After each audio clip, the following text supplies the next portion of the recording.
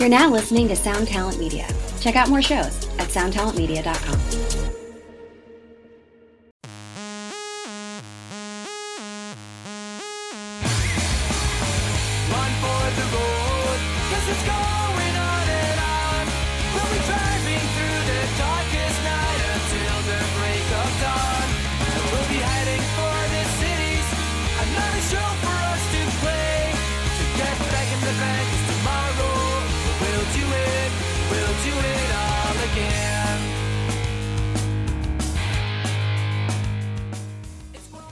Hello and welcome to another episode of That One Time on Tour.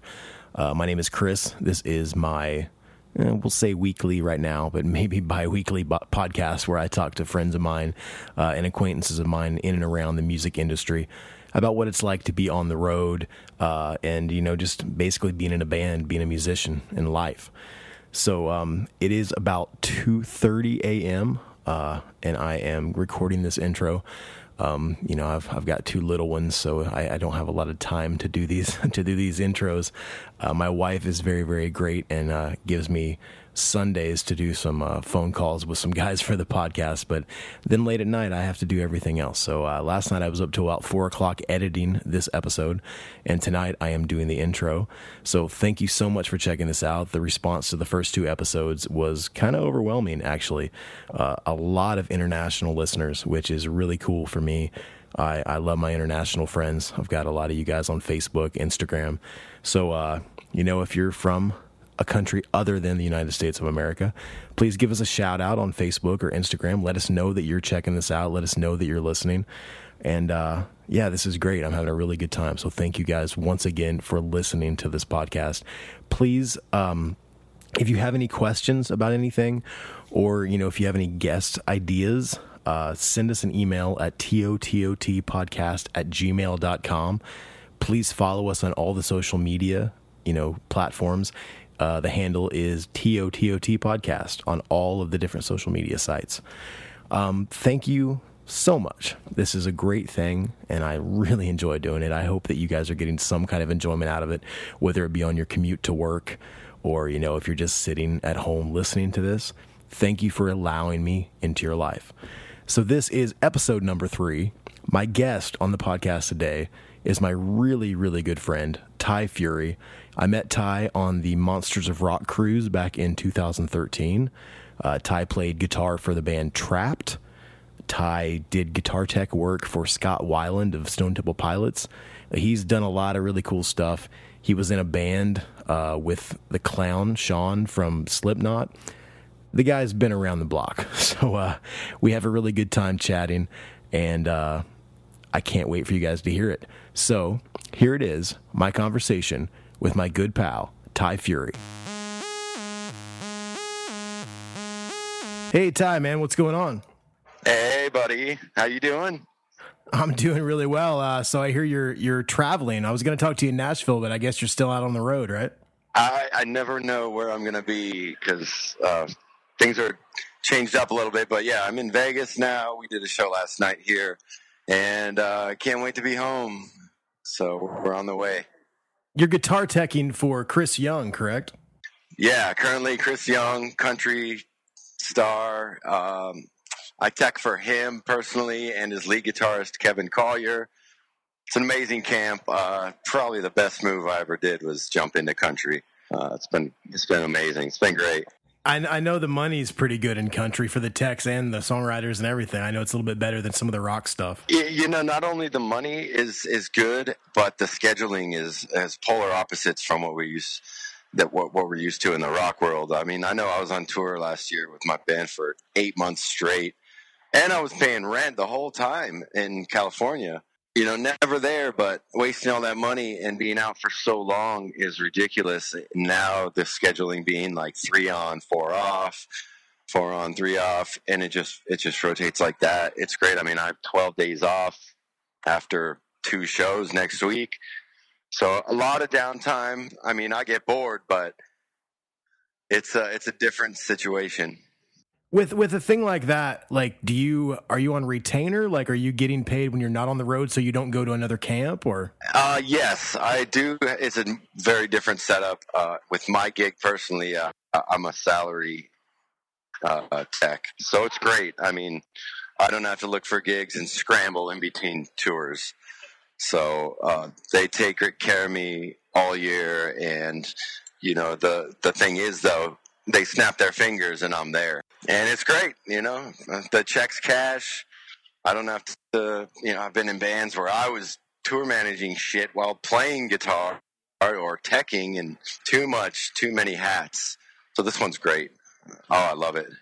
I really love it. Not only that, but the camp is amazing. It's a better environment for me.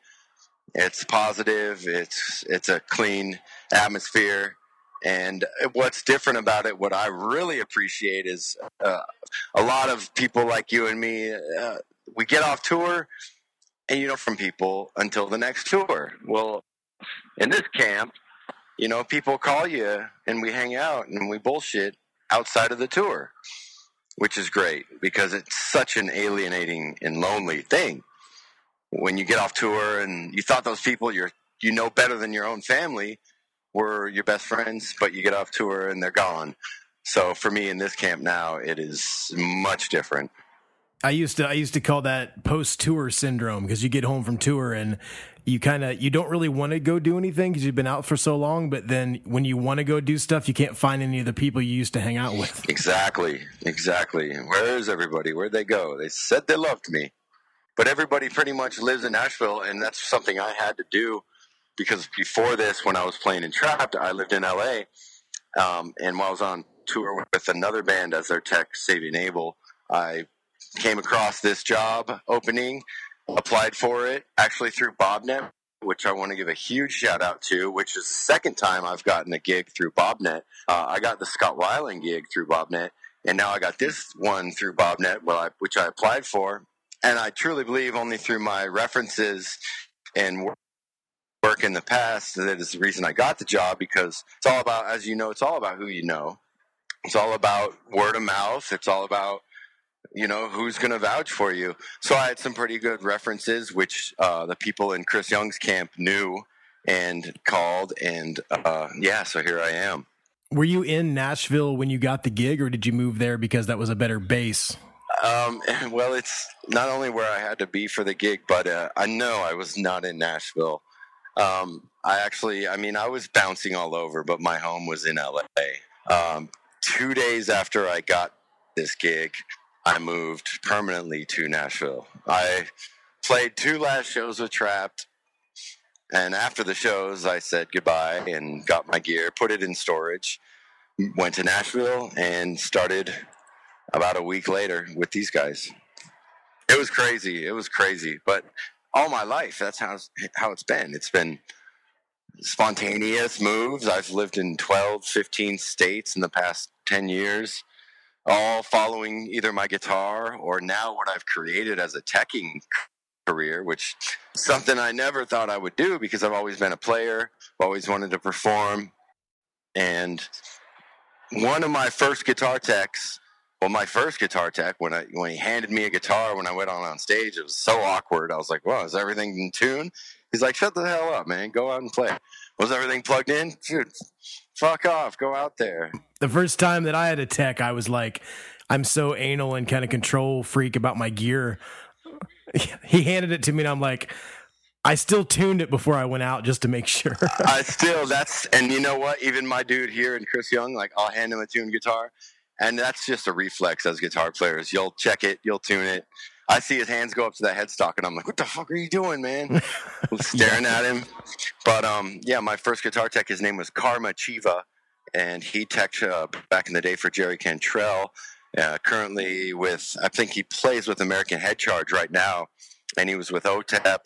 At the time, he was teching for me while I toured with a band called Motograder back in the days where it was the original band, around 2002 or so. And he gave me the guitar. But one thing he said to me, I'll never forget, and he said, "Bands come and go, but techs have careers." Definitely, yeah. And it didn't really register until years later where I got my first tech gig and then fully encompassed the whole career aspect of it, where it's like, well, I could bounce around or stay stable with one band if I'm lucky for 20, 30 years, get a gray beard and do it like a lot of these guys do, and be paid and have a house and be relied on by somebody, have a relationship with a guitar player that is very important. Another tech, Martin Connors, who's Jim Root's tech, who, while I was in a band called Dirty Little Rabbits, we were out with Stone Sour. Jim's tech was really inspiring for me. I saw him and I saw his world, the whole guitar world, and I was like, I love this area. I'm a geek, totally love gear. And that was inspiring to me. And him and Jim are so close. They bought houses next to each other in Jacksonville. Wow. And it's like, man, I want that, because my band wasn't too tight. We were never really tight. I was close with a few, but, I wanted the relationship aspect as well as the work part of it. I think that's probably a good segue then. Like, I remember, a little bit of history between you and I. We met back on the Monsters of Rock cruise back in 2013. Oh, yeah. Got to be friends on that, and there's some stories on that one we might let go for this podcast. But I found out later on, that you were asked to join Trap. You were teching for them, and then they asked you to join the band. Can you give me a little bit of history on that, and then what led you, initially to leave the band? Yeah. So after Monsters of Rock, which was a great intro to, the cruises were a lot different, but kind of the backline position and teching and crew stuff. After that, the person I was with at the time was a production assistant. You remember Katie from the tours. Her and I both ended up working for In This Moment. She was production, I was guitar tech. So we both landed those gigs together, and that was my first tech gig. At the time, I was working in the shop, refretting and teching and setting up a lot of guitars, which was a passion. So we got on that tour. That ended. I actually got fired from that gig, the second tour, which was the best thing that ever happened to me. And after that, one of the dudes on the tour, his name's Jerome. He was stage manager, set car, the man. He works for Breaking Benjamin now, and he's a great dude. He called me a few months or so after I left In This Moment, and I was sitting on my best friend's porch, actually wondering, what the hell am I doing? What am I going to do? I don't have anything now. Like, I got to go back to regular life. And he said, hey, do you want to go tech for Trapped? And I was like, yeah, hell yeah. And so actually, funny thing is at that moment, I turned to my best friend who lives in Denver, Chad, and I was like, hey, man, I'm taking this dude's job. I'm taking that player's job. And I said that to him. And I knew That's it awesome. right then. I wanted it. I wasn't even a fan of Trapped. I mean, I wish I could say I was. Yeah, I wish I could say I was, but, that shit would come on and I'd turn the channel. Not until I got into the band and realized the potential and the musicianship of the band and how creative and how much they've learned in their career that I started, gaining a lot of respect for them. However, so I started teching for them. I went out on one tour and I really knew what I wanted. I wanted to play. And so I killed it as a tech. Even Pete, the bassist, to this day will be like, Ty's the best tech we ever had.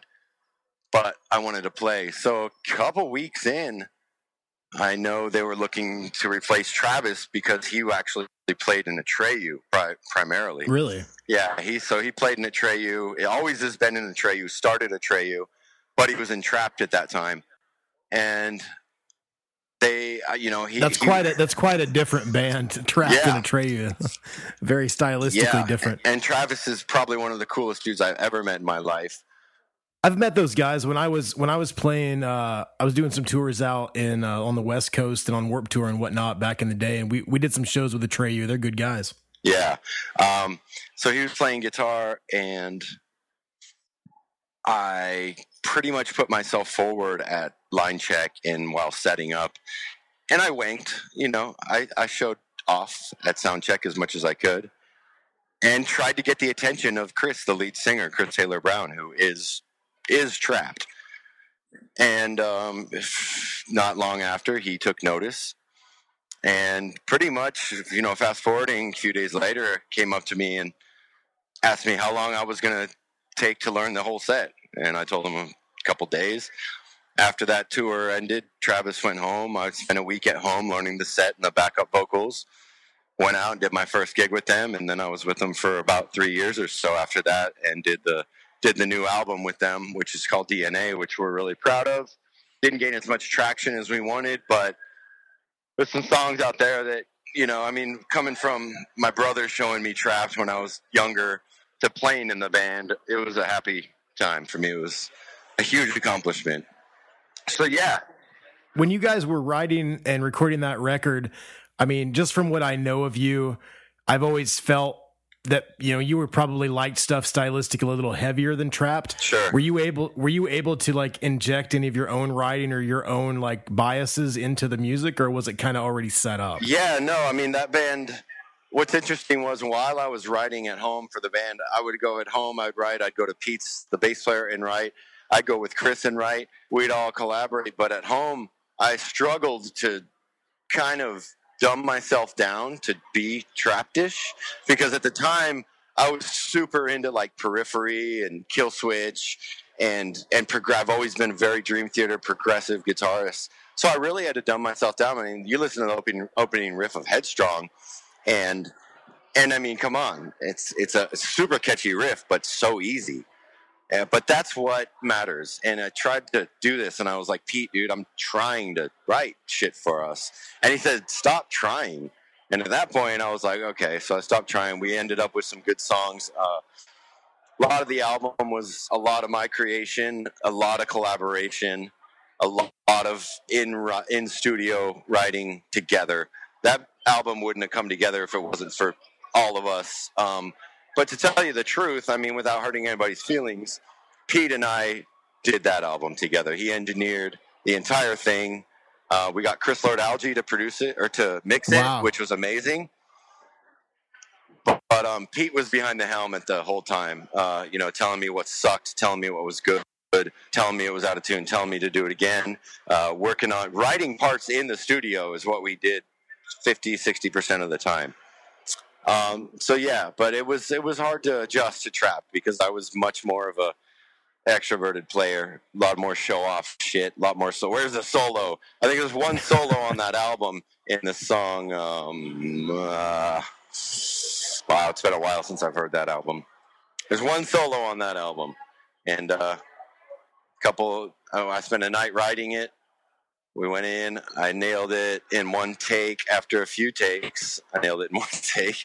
And then Chris cut 4 bars out of it, which we fought over for a week. And ultimately, he was right. So, yeah, it worked out. But it was a huge learning process for me, because before that, I'd never been into a huge studio with, people that have done platinum albums before. So it was great. Well, I know from my own experience of like joining the Ataris, like I was always into punk rock, but I was also a metal player. Like I'd been in metal bands my whole life. So I think I looked at it a little bit differently than maybe you did. I looked at it as I could almost relax on stage, where every other band I'd ever been in, I had to concentrate and focus so much that I could hardly even enjoy the show. Yeah, I agree.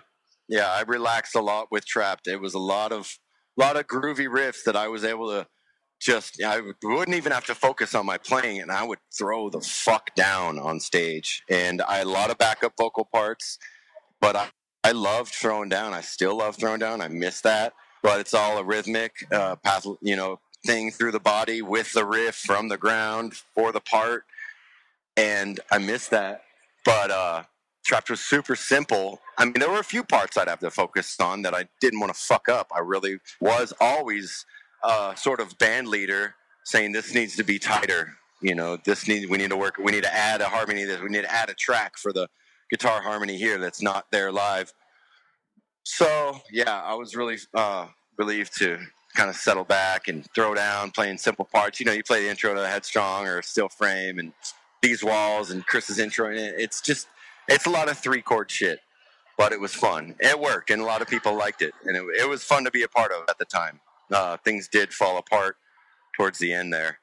It was a difficult band to keep together. I mean, was it personalities within the band that you clashed with? I mean, you don't have to go super deep, but like, was it one thing that happened, or was it kind of stuff led up to that? It was difficult, man, because Chris wanted full control, as he deserved full control. It was his baby, his band, the only band he's ever been in. But he was so controlling, it became hard to deal with. And I tried so hard, and we became best friends. But in the end, I mean, to be honest, having, a wife out on tour, and we all were not in our perfect headspace, it collapsed. It fell apart. Lack of management was a big thing. Lack of organization, lack of communication was a huge part of it. So if that stuff was tied up, I think there would have been a lot more success with that band after the latest album. But you look back at it with like fond memories, though, right? There's not a lot of bad blood. Man. Oh yeah, nothing but happy memories and great experiences. Places I would have never gone, shows I would have never played. There's a few shows that stick out of my mind with just 20,000 people, and they know the lyrics. We're throwing down. We're connecting. Oh, it was great. It was something that I've longed for all my life, and I knew one day I would have that experience, hopefully again.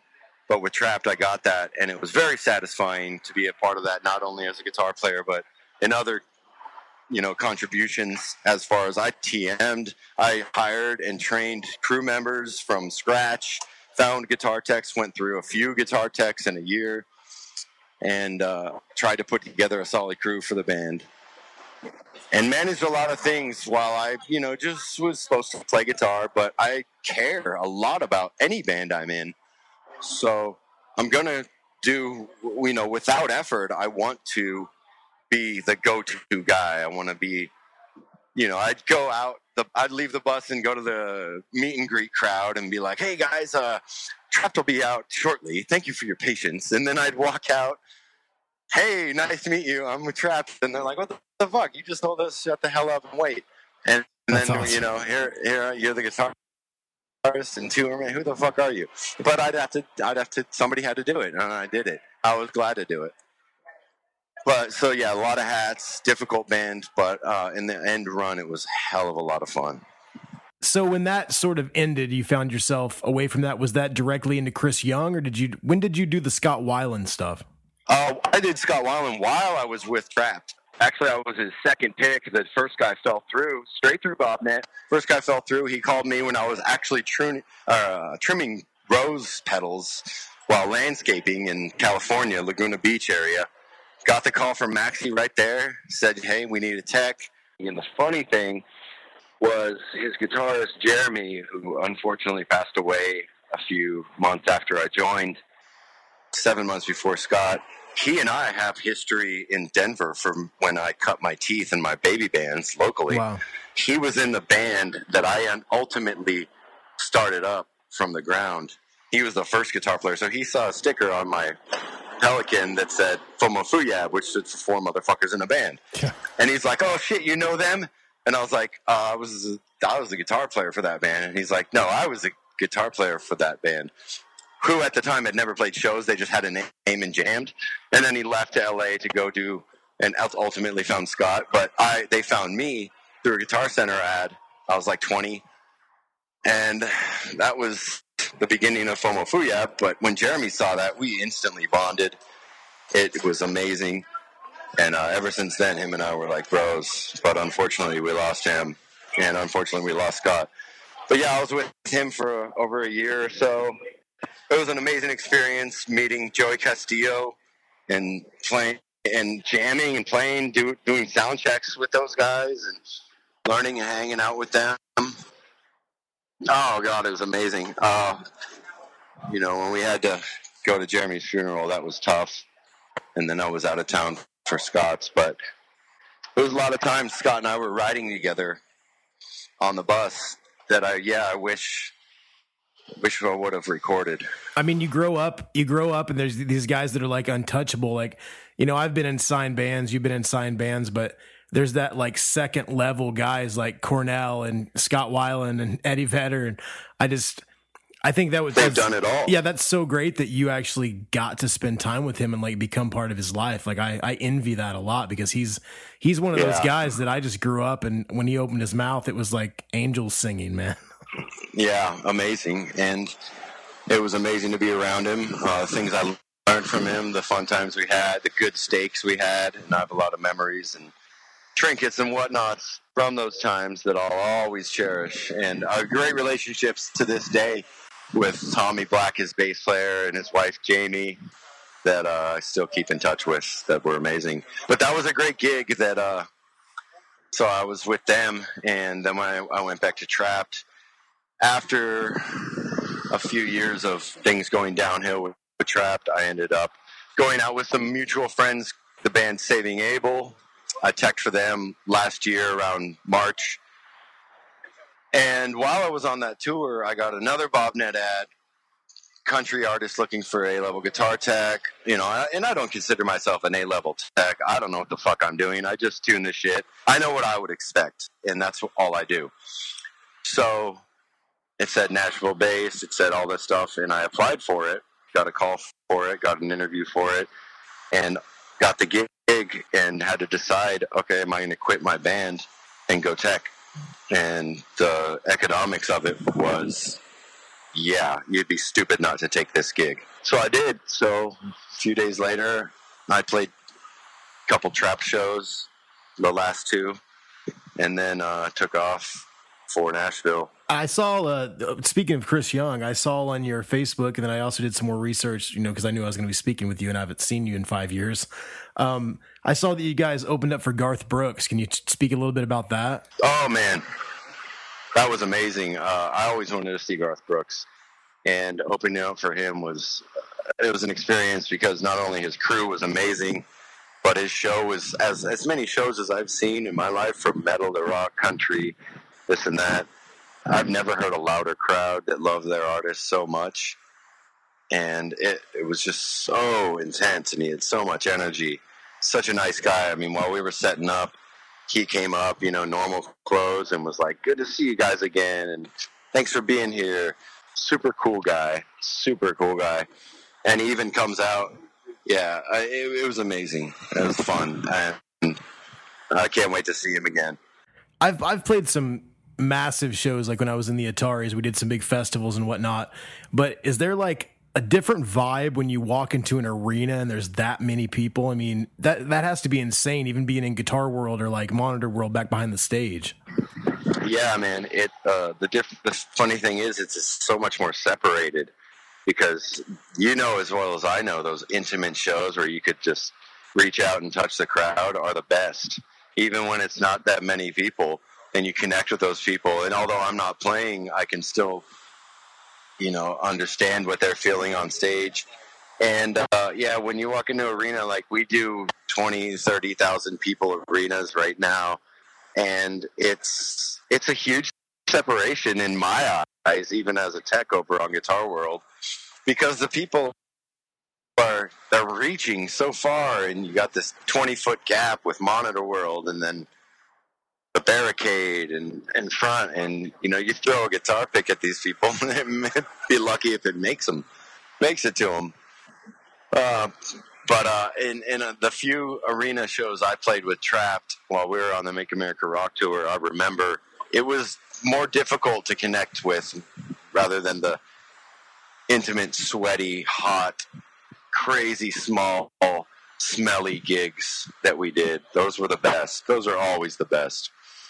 And you want to play for as many people as you can, but sometimes the best ones are the smaller gigs. I feel the same way. I mean, because you go into a gig where there's, 20, 30,000 people, and like you said, there's the barricade and everything. But like, I know from my experience of being in a band that in certain markets we're huge and in certain markets we weren't, we would go from playing a massive show to then playing like a bar where people are an inch from your face singing words at you and there's spit covering your face. Yep, that's the best. That's what I'd prefer. I'd prefer those. I remember. I actually do too. Yeah, I remember a few huge shows that were great, but I felt like the energy I was putting out was like so much more, and it took so much more effort to get to the crowd. Although they were still throwing down, and then our singer was up in the front row, standing on people, singing, holding someone's hand, and it was amazing. But some of the bar gigs where you're right there, and you're handing your pick to somebody, and you're letting the crowd strum your guitar at the end of the song, and it's just right there in your face. And then those people come up to you at the end, and they're easy to spot. You buy them a drink, and you have fun with them and talk to them. Those are the best ones. Those are what makes it all worth it. We get our own satisfaction from playing, writing, being in the band, and we do it for the people that want to share that connection with us. And, man, the best part of my career has been meeting the people that really understand music the way that I do, and that connection. I mean, there's nothing better than that. And that's why I still do it. I'll sacrifice anything to stay in this world, genre to genre, to keep understanding how much more deeper it goes. Well, I'll tell you, man, like, I've been off the road now for a while. I have a son now and I have a daughter, and I like being family guy, but that's kind of why I started this podcast. Like, I'm not playing in a band currently, and I wanted some way to kind of express myself, and I also wanted an excuse to talk to my old friends that have been on the road. Dude, that's such a good idea. My buddy actually sitting right in front of me right now, Ryan, Chris's guitar player, he told me I should start a podcast and interview techs and talk to people like that too. I would love to do it. I should do it. He did a podcast the other day with somebody in Nashville. But what you're doing with like stories from the road and that one time is great, because you talk about experiences other people will never have and want to have, and are office workers or whatnot. And that's entertaining, man. So I'm looking forward to see how this goes for you. I was stoked. I listened to a couple, your first couple ones, and I didn't stop it. I listened to the whole thing. It was great. It was great. And the time we shared out on tour, man, I'll never forget that out on the cruise. Do you have any stories that you'd like to tell about that? I'd like to hear what your take was. I mean, you know how it was. That wasn't too crazy. It was a cruise, and we had some pretty serious jobs. You were there on a different job than I was. You played, but you had to work as well. I was playing in, I was doing production, and there was some falsities told to me and the guys in the band I was in, and I ended up at one point just saying fuck it, and I handed my radio in, and then for the rest of the cruise I just swam and drank. Yep, I remember that. Yeah, I remember that. You're playing with AJ. That was cool. But everybody has their breaking point, but that cruise, the experience was amazing. Getting to see those places, it was great. It was fun for me because I was actually out with somebody I love a whole lot, who worked production, probably still does production for those cruises, and it was a pleasure to be on those. It was fun. I was just excited because the one thing that I actually did do production wise is I got to basically run sound for Queensryche. I was pretty stoked about that. Nice.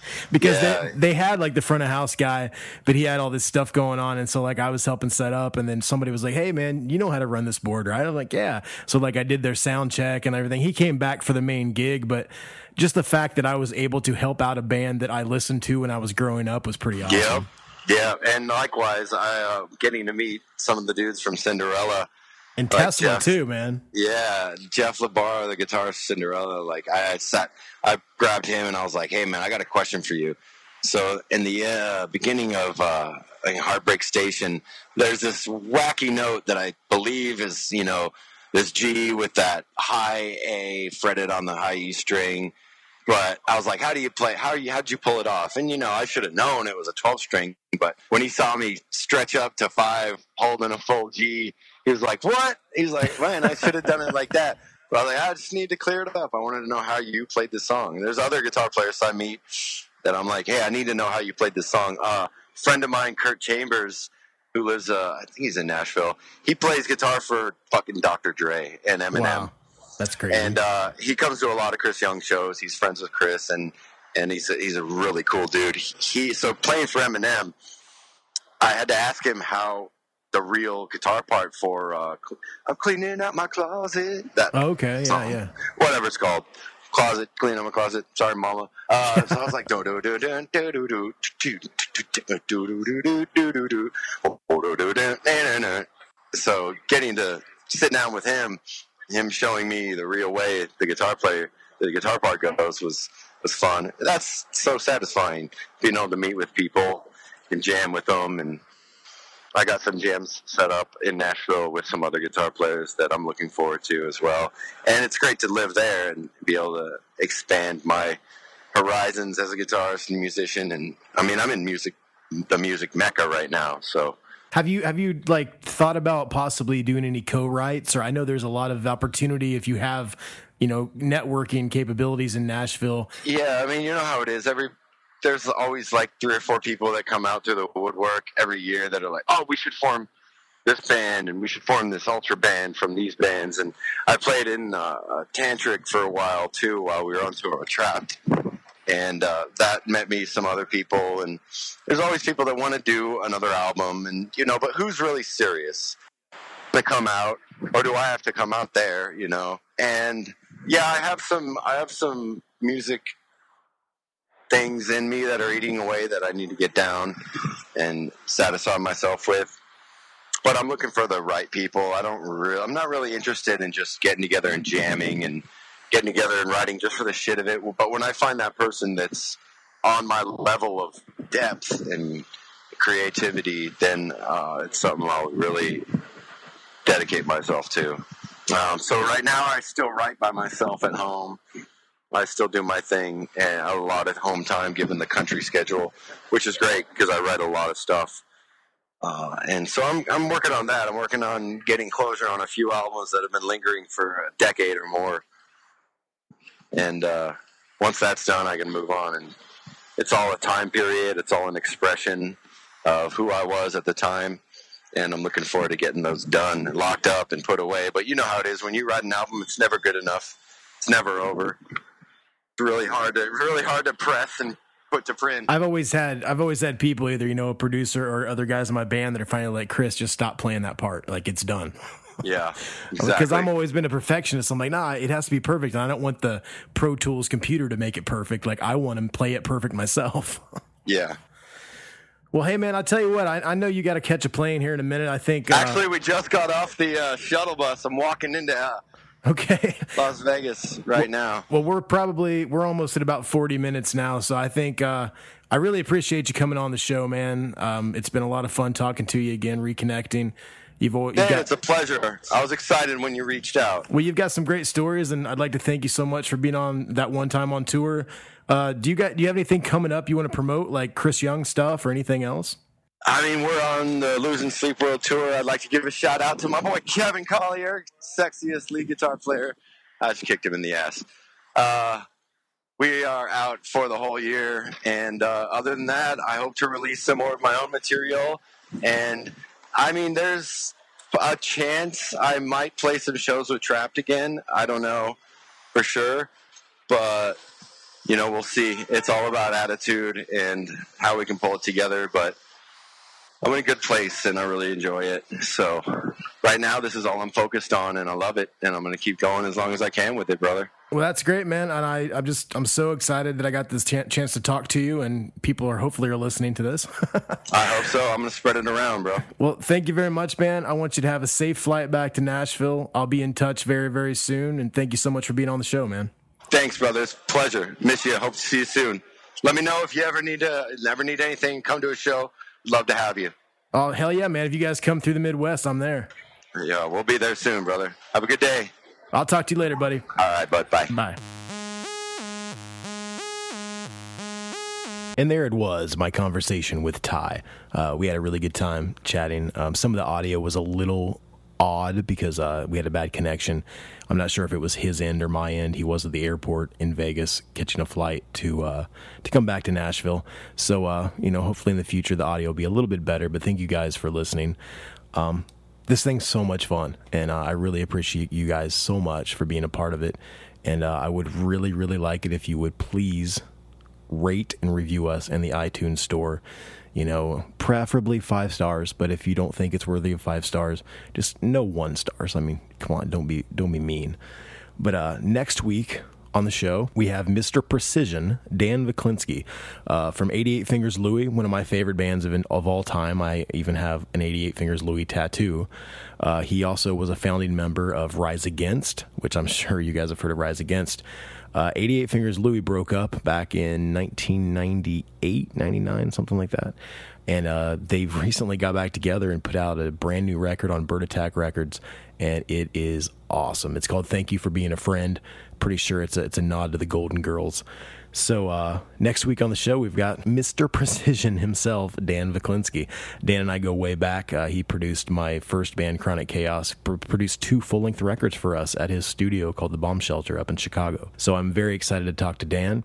So please check back for that episode. It should be coming out very, very shortly. And I'm going to leave you guys with a Trapt song from their album DNA. Ty played on this. I think Kai co-wrote it. It's a song called Passenger. And here it is, Ty Fury with Trapt doing Passenger. Thank you guys so much. Passenger, passenger, did I steer you wrong? Were you hoping that I get you somewhere? If this road is too long, I never took my foot off of the pedal. I never took my eyes off of the road. I ran straight through every red light to get you.